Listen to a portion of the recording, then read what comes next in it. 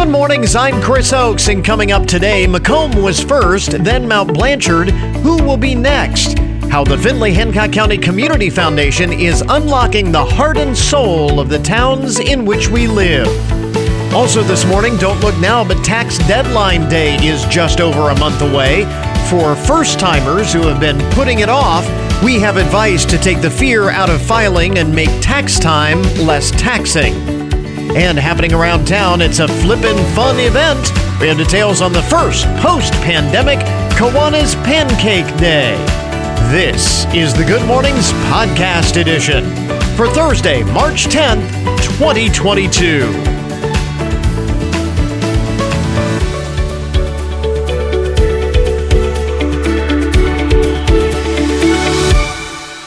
Reasons to celebrate today. It is Landline Telephone Day. Also, the Festival of Life in the Cracks Day. International Bagpipe Day. Well, what else do you need? It's the International Bagpipes Day. The International Day of Awesomeness today, which I think that's terrific. I mean, that just encompasses everything. The International Day of Awesomeness. It is National Women and Girls HIV/AIDS Awareness Day, and it is Pack Your Lunch Day today. So instead of going out to eat, just pack your lunch today. Reasons to celebrate. So, one of the big stories during and in the post-pandemic era here has been the Great Resignation. The coronavirus pandemic hugely disrupted the U.S. labor market, as we know, and led to the phenomenon which is known as the Great Resignation, in which people have been quitting their jobs in significant numbers. The quits rate reached a 20-year high this past November.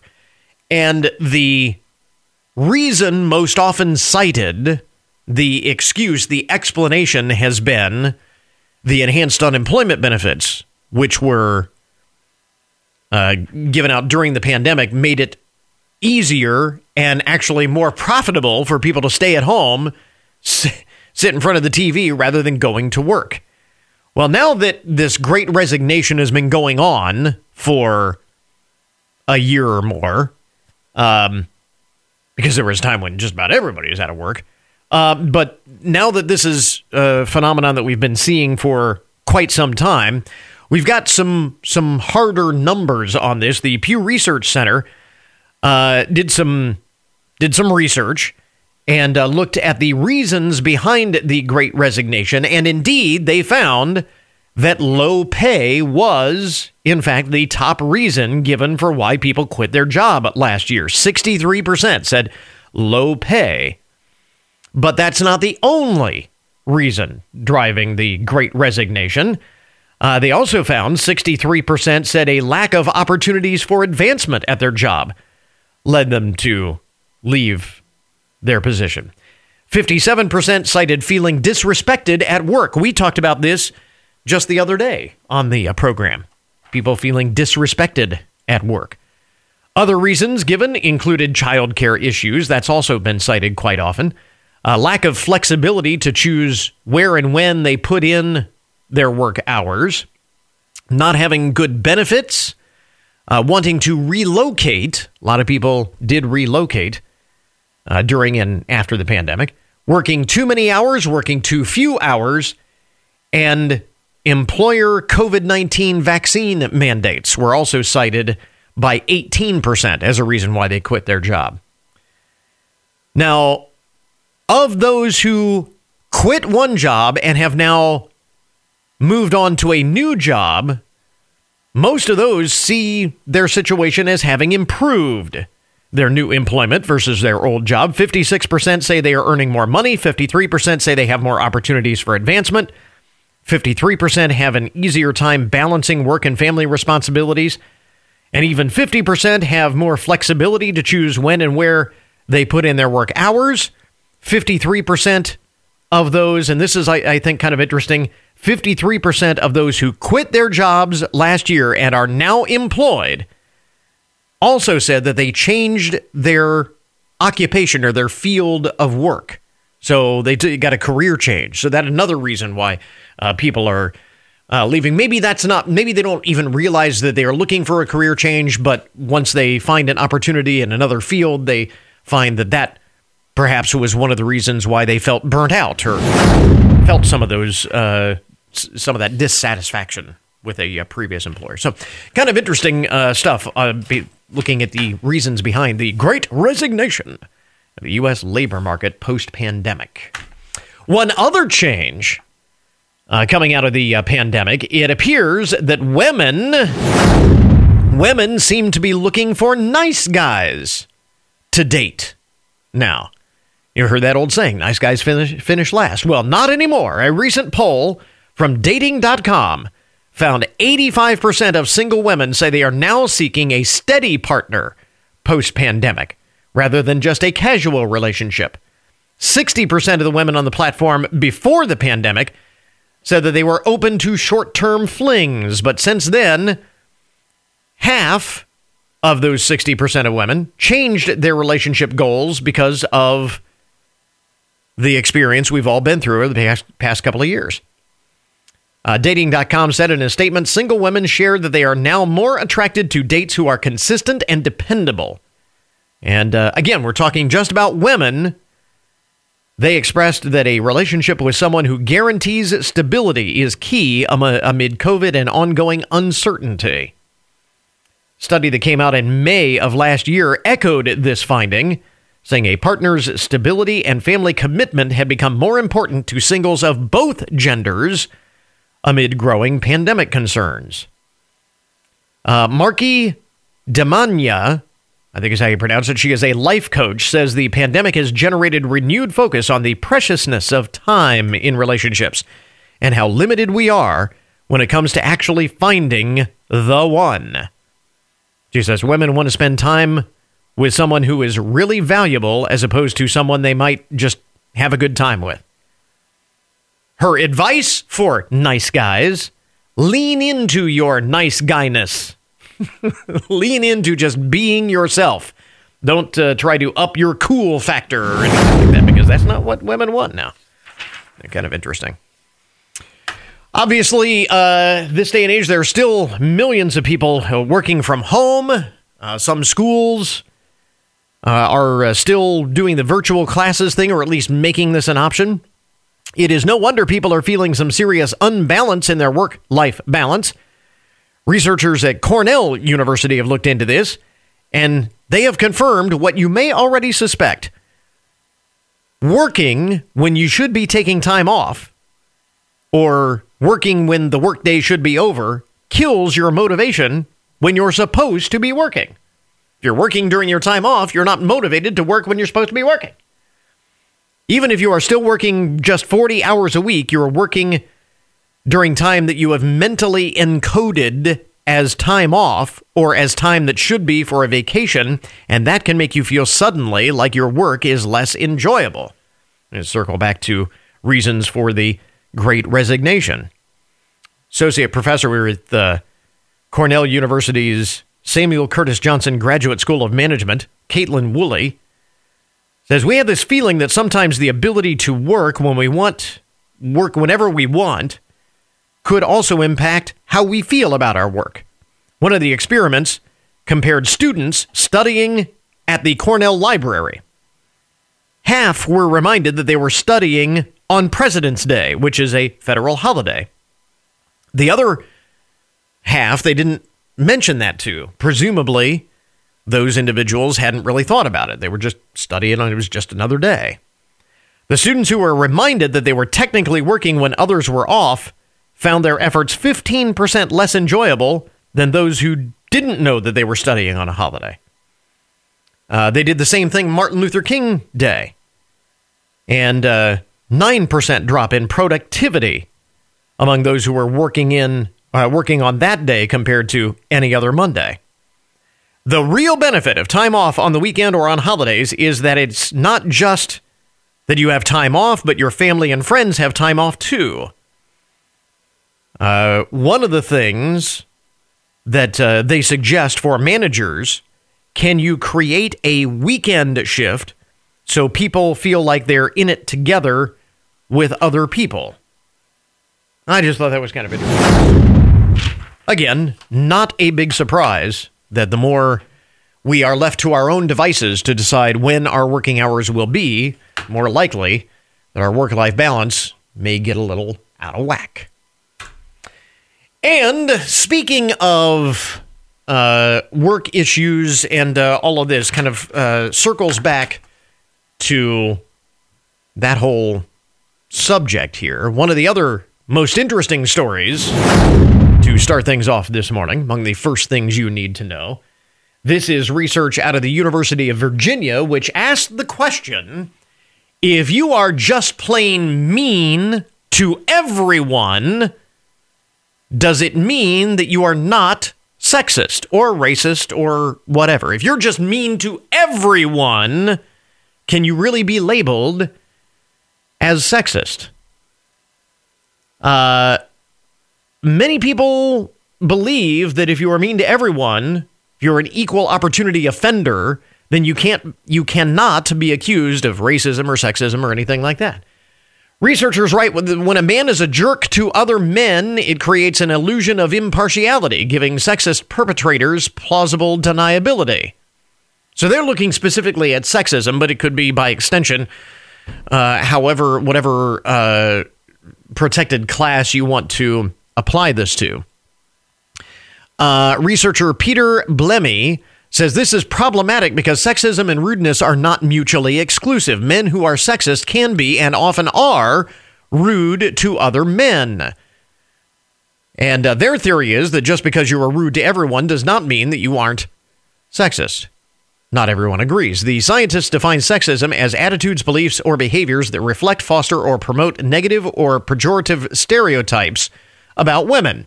The take-home message, long and short of it is here, rudeness across the board creates a barrier to addressing sexism. The next thing that they want to study is whether rudeness can conceal other types of discrimination. And you would think that it could, based on what we've learned from this research. But kind of interesting, the thought that if you are rude to just everyone, you're an equal opportunity offender, you still can be sexist, racist, homophobic, whatever label you want to put on someone. Anyway, just something to chew on there, something to think about. Some of the first things you need to know to get your Thursday morning started. WFIN News, I'm Matt Demchek. Your WTOL 11 weather, partly to mostly cloudy skies today with a high of 45, mostly cloudy tonight, low of 30.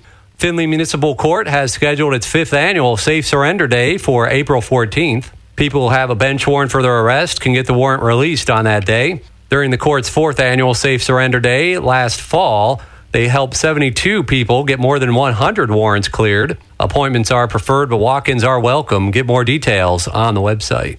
Ohio Governor Mike DeWine has begun the preparation for possible refugees. DeWine announced that he has directed the Ohio Department of Job and Family Services to convene a summit in Northeast Ohio next week to ensure the state's preparedness to welcome Ukrainian refugees, if asked. The summit will include resettlement agencies, faith-based organizations, charities, and others interested in supporting Ukrainians. Since 2018, more than 500 Ukrainians have been resettled in Ohio, mostly in Cleveland. ONN's Tracy Townsend reporting. Meantime, the Ukrainian flag continues to fly outside the Ohio State House and at the governor's residence. The American Junior Golf Association will come to Findlay for the first time this spring for a tournament at Findlay Country Club. The 36-hole tournament will be held April 29 through May 1st. Chad Bain, Chief Operating Officer at Findlay Country Club, says the tournament will benefit Millstream Career Center. We're very proud of that facility, their work-based learning initiatives that they have.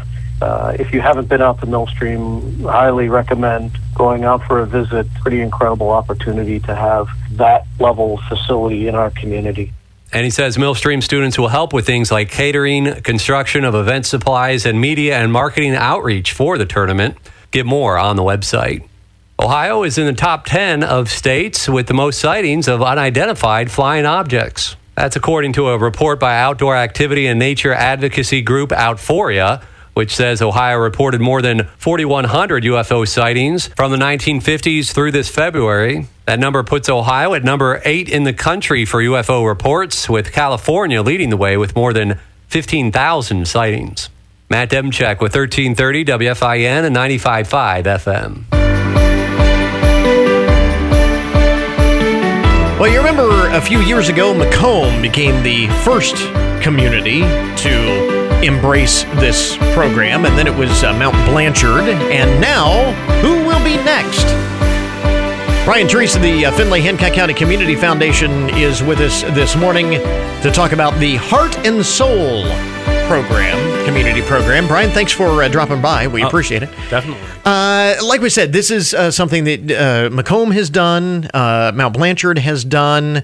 Explain what the Heart and Soul community program is all about. Great. Thank you. So Community Heart and Soul is a model that's based nationally now, but it was started from Lyman Orton, who is the proprietor of the Vermont Country Store. Okay. That has actual physical stores in Vermont, but then a lot of people locally may know the mail order catalog. Mm-hmm. And he noticed that small towns throughout the nation were in decline and decided he wanted to do something about it.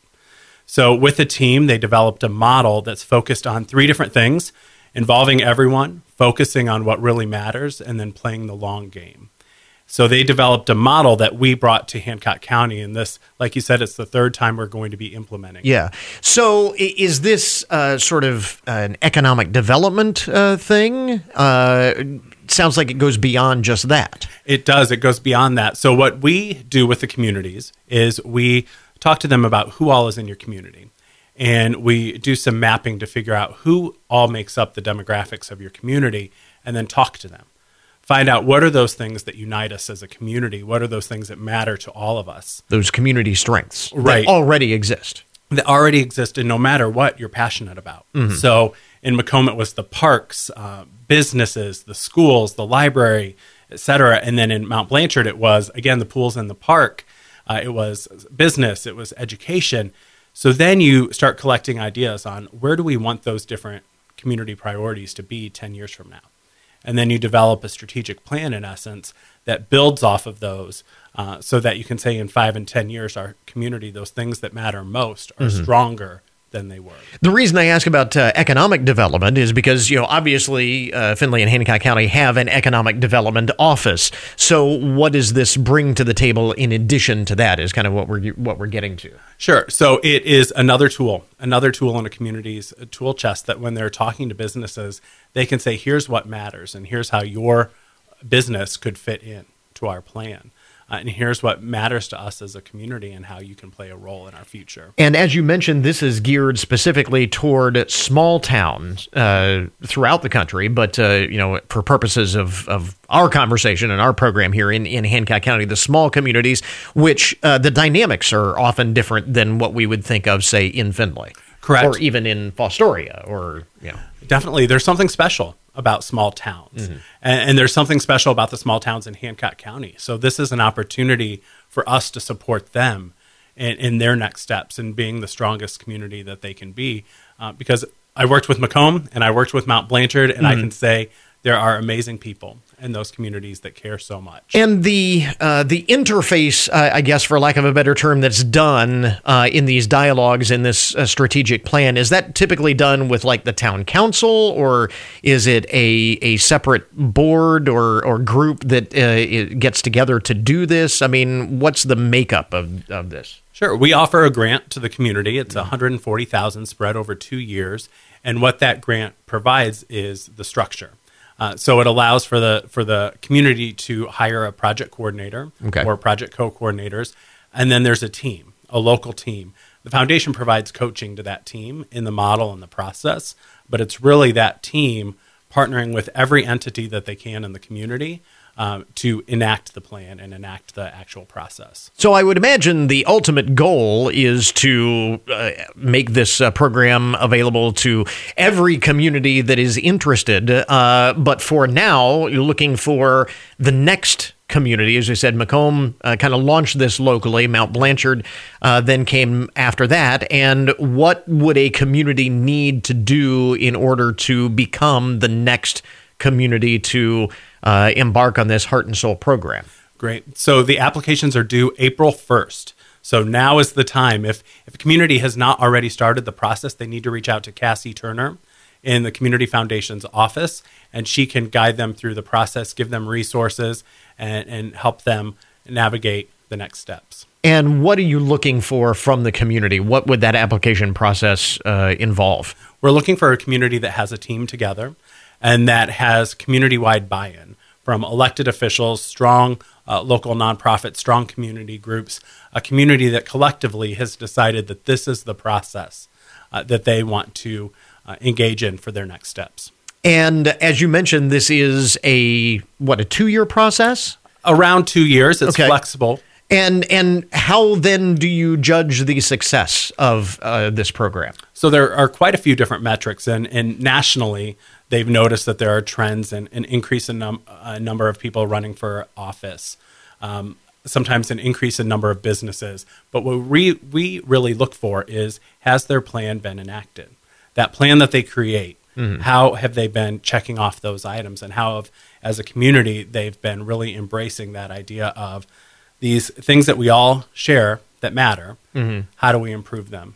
And how much of that implementation is done within that 2 years, and how much of it is going beyond it? Because I would imagine this is something that, if you're doing it right, it's not just a 2-year thing and then we're done and we go about our business and focus on something else. This is something that has to be an ongoing commitment, right? It should be. We'll use the term forever. Yeah. But after the first 2 years, you should have a plan. Yeah. And then at that point, then you embrace implementing the plan, and then hopefully regularly looking at the plan and saying, is this still relevant? Or what should we add to make sure that we still have goals for the future? So again, if there is a community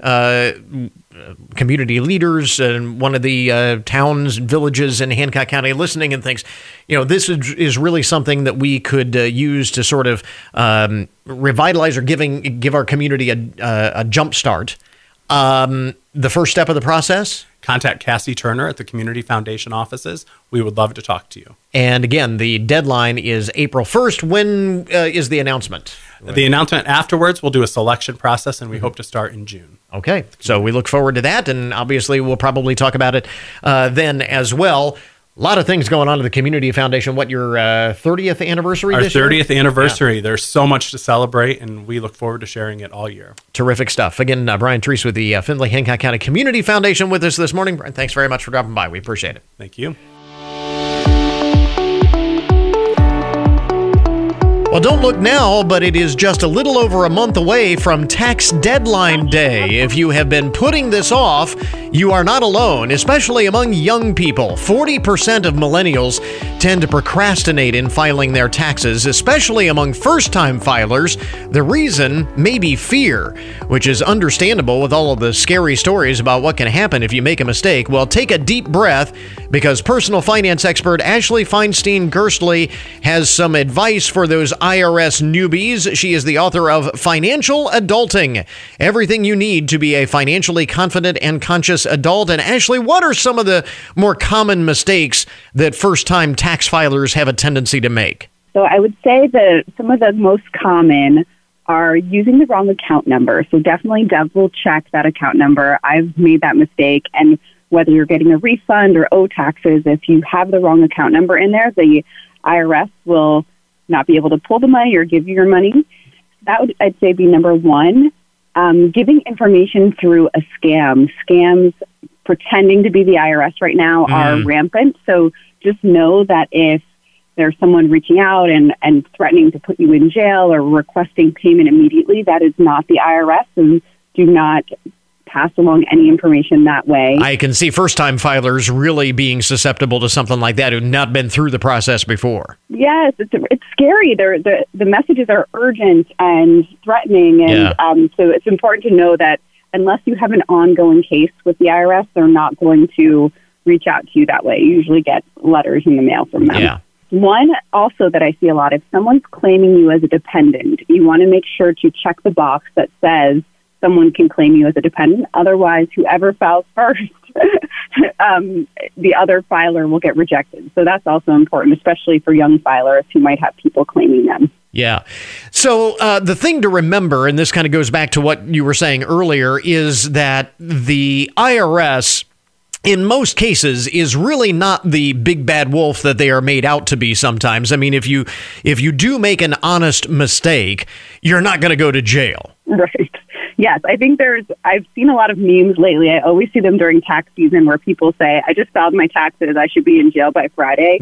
And, I've made mistakes on my taxes. People make mistakes all the time. Right. Usually what it ends up being something that the IRS comes back to you with the mistake, that you'll get a bill rather than police at your door. I think that's a very common misconception. Exactly. Even worst case scenario, they're not going to come in and put you in handcuffs. And I remember you talk about making mistakes. Just a quick story. I remember back in the day when we still filled out the forms by hand, and I forgot to put down my child's social security number the first time I filed with a dependent of my own. And I simply got a letter asking me to provide that information and reminding me not to make the same mistake next year, and that was it. I mean, again, you talk about some of these common mistakes, and this is stuff that the IRS has dealt with before. So you're not the first person to do this. 100%. Yes, I think that is definitely something that can make us a little bit more at ease. These are complicated, long forms, so it makes complete sense that we'd be feeling fearful or that we're going to make a mistake, but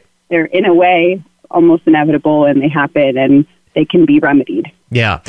One thing that has become more complicated in the wake of the pandemic, and this actually applies not just to first-time filers, but to everyone, is an understanding of how remote work might or might not impact your taxes. For example, not everyone is going to qualify for a home office deduction, even though you might have been working from your home.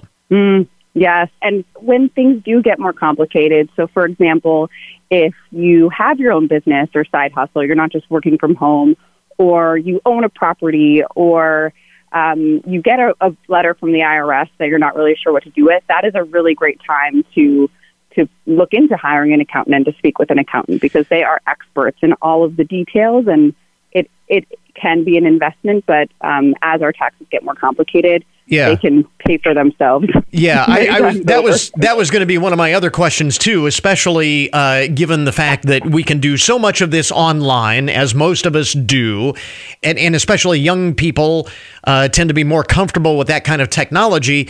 You may be wondering, well, why should I hire an accountant? Why would it make sense to hire someone else to do my taxes?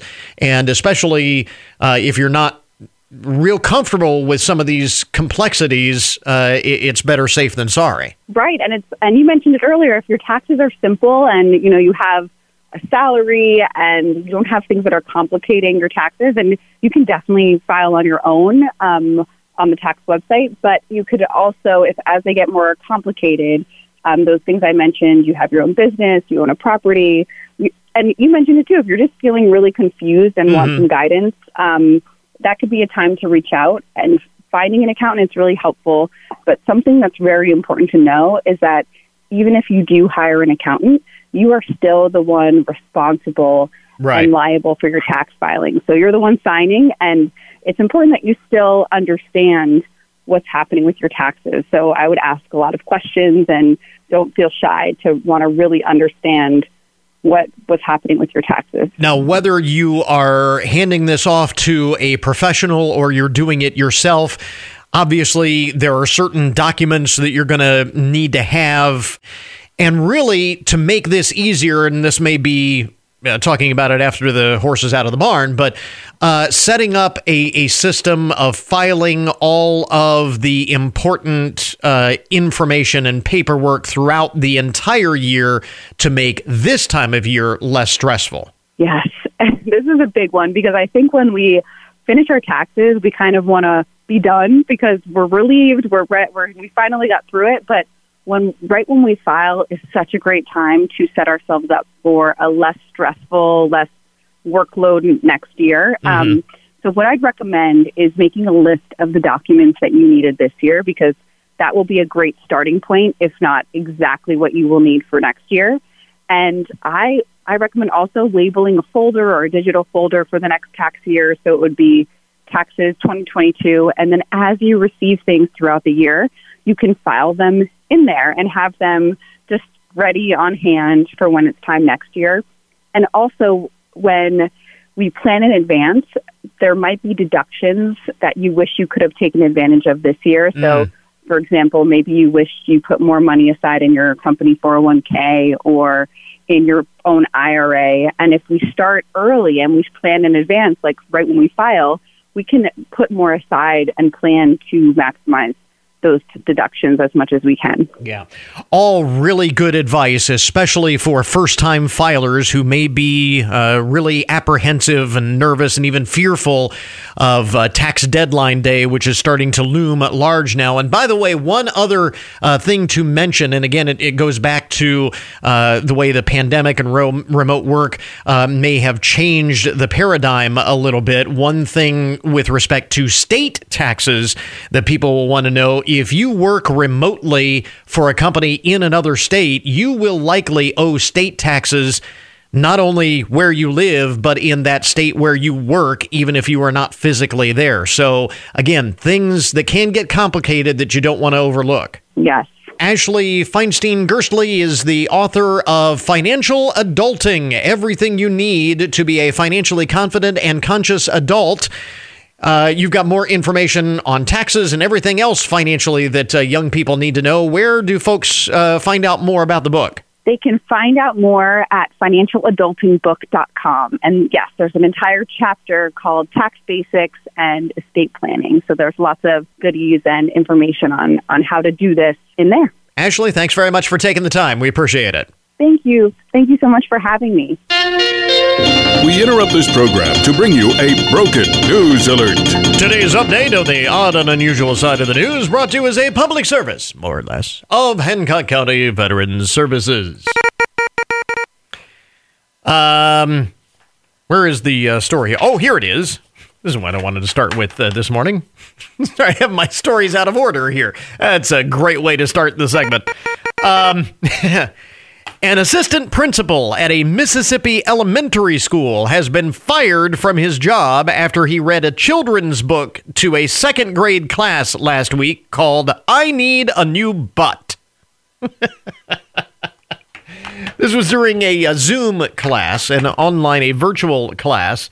Toby Price, who had been assistant principal at Gary Road Elementary in Byram, Mississippi, said the book is actually one of his favorites.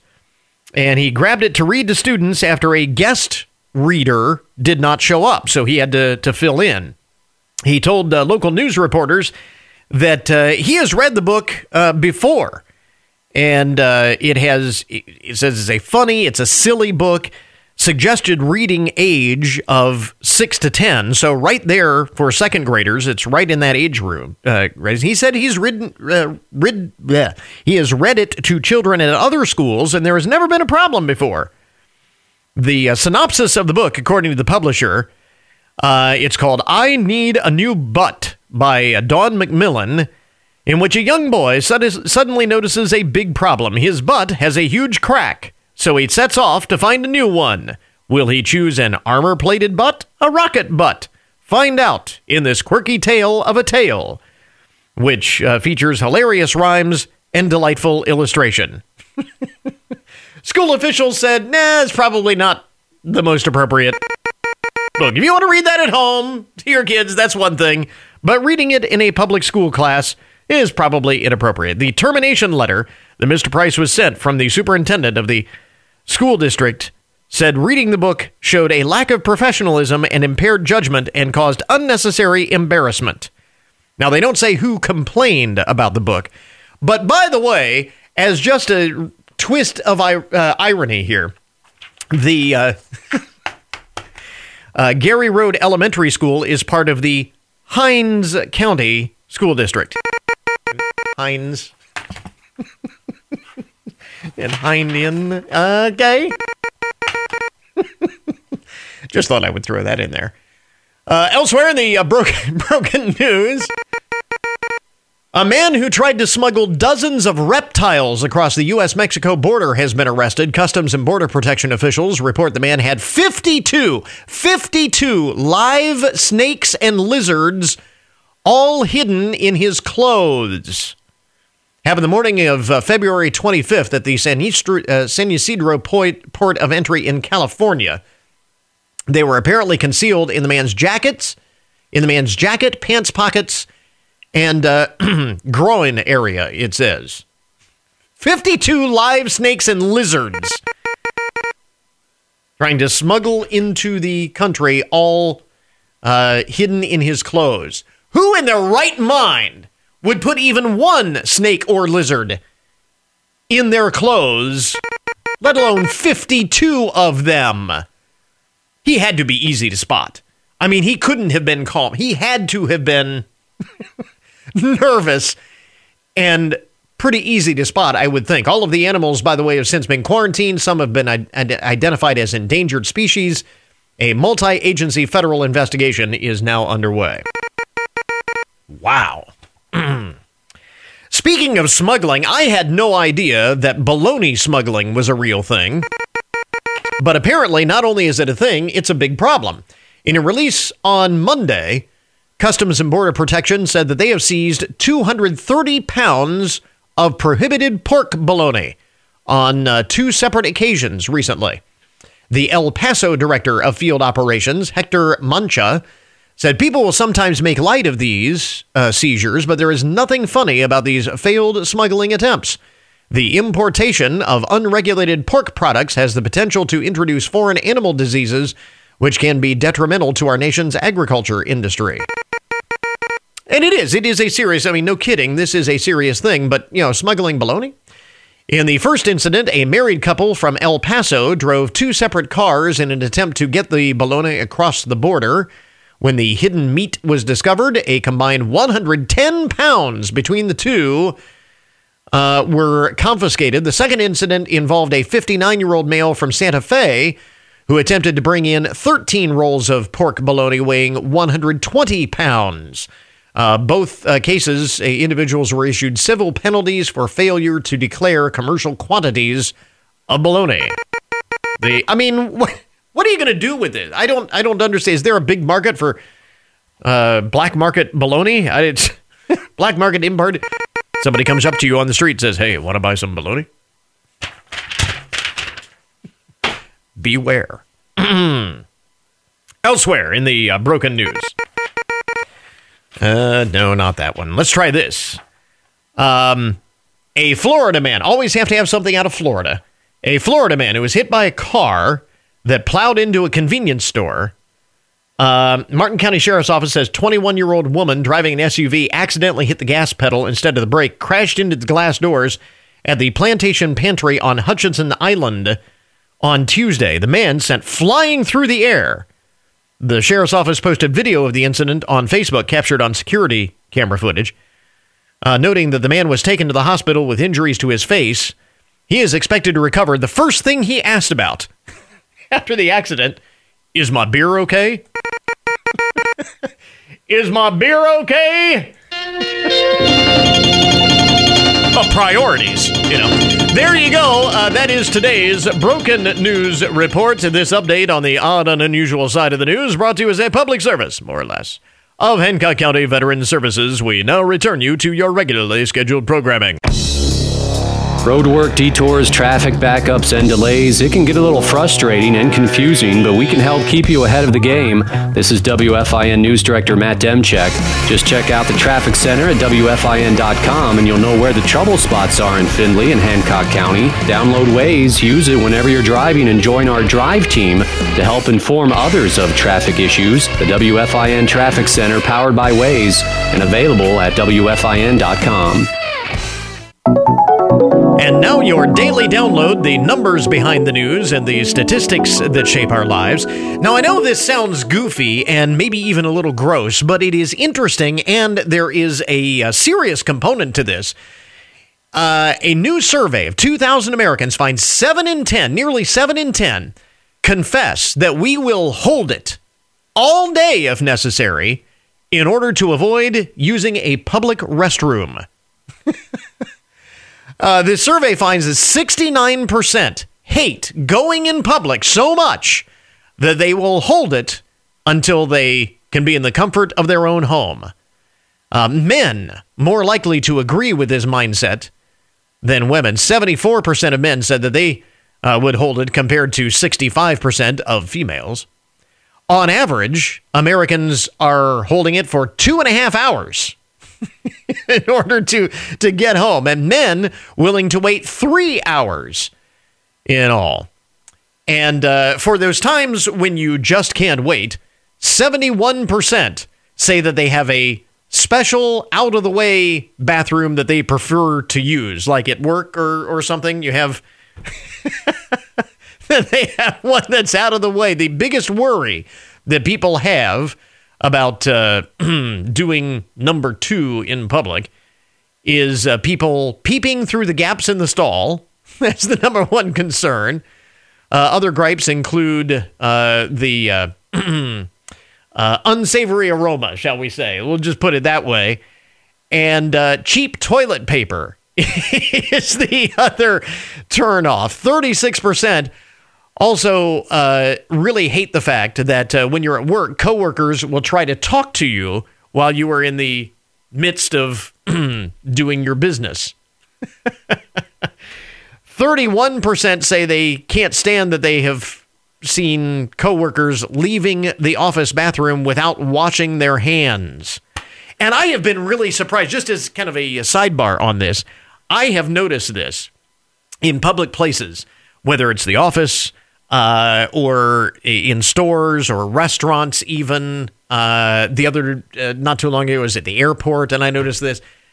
We have gone back to, you remember during the pandemic, everybody was really, really meticulous about washing their hands, or at least using hand sanitizer all the time, and especially after you went to the restroom. And we have started to get out of that habit again. I know. Like I said, it's goofy, maybe a little gross, but these are the things that concern us. And doctors say that there is a medical concern here, and this is the reason I bring this up. Like I said, it's goofy, a little gross, and all of that. But doctors say that there is a concern here, because if you hold it too much, that can be detrimental to your digestive tract and your urinary tract health and your colon health and things like that. So holding it occasionally is not a big problem. But if you do this on a regular basis, they say, it can actually cause long-term health effects. So something to keep in mind. But interesting survey nonetheless. Hey, I just thought of something. The time change is this weekend, so Kiwanis Pancake Day is sort of the last big event of Standard Time. I don't know. I don't know if that is planned that way or whether it just happens that way. Jerry McNamee and Sharon Conley are with us from the Findlay Kiwanis. Big Pancake Day event is back once again this year as an in-person event after a couple of years of madness. How good is it for this to get back to normal? I mean, how excited? It's truly amazing. We are ready to be back in person, to feel that energy of all of the people gathering to enjoy our pancakes and sausage. Yeah, last year, did a drive-through? It was a drive-through. Yeah, a couple of years ago, it ended up getting canceled because it was like right when everything was shutting down. There was not really a time to reconfigure it, but then last year did a drive-through. Just not the same. Not the same, and this setup of being inside and not standing on parking lot for 3 hours and like 95-degree heat is much better. I would rather be inside standing next to a really hot griddle than outside in a parking lot. And so we're going to have it's fun to be back in person and back to that kind of normal. Yeah. A lot of trying to remember how we did it. But at the same time, we're having a great time. And another change that happened is we got a new sausage supplier from Herdwell out in Arlington that just recently opened. Okay. They were able to help us get some new sausage, so it's delicious, it's great, and we just wanted to say thanks to them as well, because it's awesome. One of the things that is great about being back in person is that everybody seems to have so much fun putting this on and putting it together, between all the volunteers, the people that you have come out to help flip pancakes and all of that. Yeah, it's definitely something that takes a family, right? Many hands make light work, and this has been, in the planning. It takes us, quite a few months to plan this, and our hope is that everybody just comes and has a great time and enjoys all of the great fellowship and the food. And it is happening this Saturday, right? This Saturday from 7 to 1 at Findlay High School. Okay. In the cafeteria at Findlay High School. So come eat. And bring your stretchy pants and eat as much as you can. Because it is, in fact, all you can eat. And this is the big fundraiser for the Findlay Kiwanis. Yes, so this is our 64th annual Pancake Day. Yeah, We've been doing it for quite some time. Wow. So it's pretty amazing. And all of the money that we earn stays in Hancock County, and it's to help enrich the children's lives of, all of those kids in Hancock County. Yeah, that's what I was going to ask. Talk a little bit about, how you put these dollars to use. So we mentioned it's the biggest fundraiser, right, for the Kiwanis. It is. So what is it that you do with those funds? Our biggest one, in our 100th anniversary 2 years ago, Kiwanis Club of Findlay has been around for 102 years now. 100 years ago, for a 100-year project, Burlacher Memorial Park out at the Little Red Schoolhouse. That was our park, and we have more plans for that. We're ordering more statues, a shelter house. We've added a history walk. So we're on phase 3 of that, and that is just for the residents of Hancock County and for Findlay. But we also have and behind the scenes, or maybe not noticed, we've awarded over $100,000 worth of scholarships and not just to the traditional 4-year. We have 2-year. This year we had we helped a scholarship for a kid that wanted to go to be a fireman. So we have a whole bunch of different things. We have our Kiwanis closets. We have Amtraks to help physically disabled children be able to have mobility.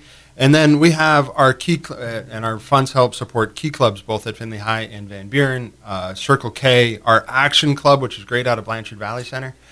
So there's a lot more to Kiwanis than just meeting at the dock on Wednesday, although we would love to have people there at the dock from noon to 1 every Wednesday. But everything we do is really for Hancock County and for Findlay and mainly focusing on kids and what we can do. And as you were going through the list of all of the areas that you're involved, I think that'll surprise a lot of people because a lot of this stuff is done in such a way that, I mean, if you were not immediately, like if you're not in the schools or you don't have, kids in school, you may not know about, all of these programs in the schools. Right. And so on. The Kiwanis Closet is a huge undertaking for us. We have a closet in every elementary school in Hancock County, and we fill that so that teachers don't have to buy those things for those kids that have accidents or don't have access to it. So and it's on a continual rotation. They ask us to refill it. So it's an amazing program that we have. And Jerry, as you were mentioning, love to have people drop by and find out more about what Kiwanis is all about. How does somebody go about becoming involved? You can just show up Wednesdays at the dock downtown, across from Little Caesars, and then we're there from 11:30 to 1. We have guest speakers come in and talk to us. We have a fun half hour of Kiwanis business. But the other one, if you want to look us up, we have our webpage of FindlayKiwanis.org, and we're available there, and they can reach out. Or I think people would be surprised to find out who are members. There's a lot of very quiet members, and I bet if you reach out to wherever you work, and you're going to know a Kiwanian. Or somebody's going to be able to put you in contact with a Kiwanian, and so we can definitely help out with that. And of course, you can always ask at Pancake Day. At Pancake Day, if you can corral somebody who is not busy, who's not doing probably 3 or 4 things at once. Look for the yellow T-shirts this year. Yep, that's a Kiwanian. So talk about this event. Get back to Pancake Day, which is this Saturday, as you mentioned. What 7 to 1 at Findlay High School. What all is going on? So you have your, plethora of pancakes and sausages to eat. We have celebrity flippers. We have 50-50 drawing every hour on the hour. And I don't think I'm missing anything other than just general information about our organization. And I know you've been selling tickets for a while. Do you have to have tickets in advance? You don't. You can come to the door. You can buy tickets, $7 for adults, and senior and kids are $6. Okay, so again, it is happening this Saturday at Findlay High School.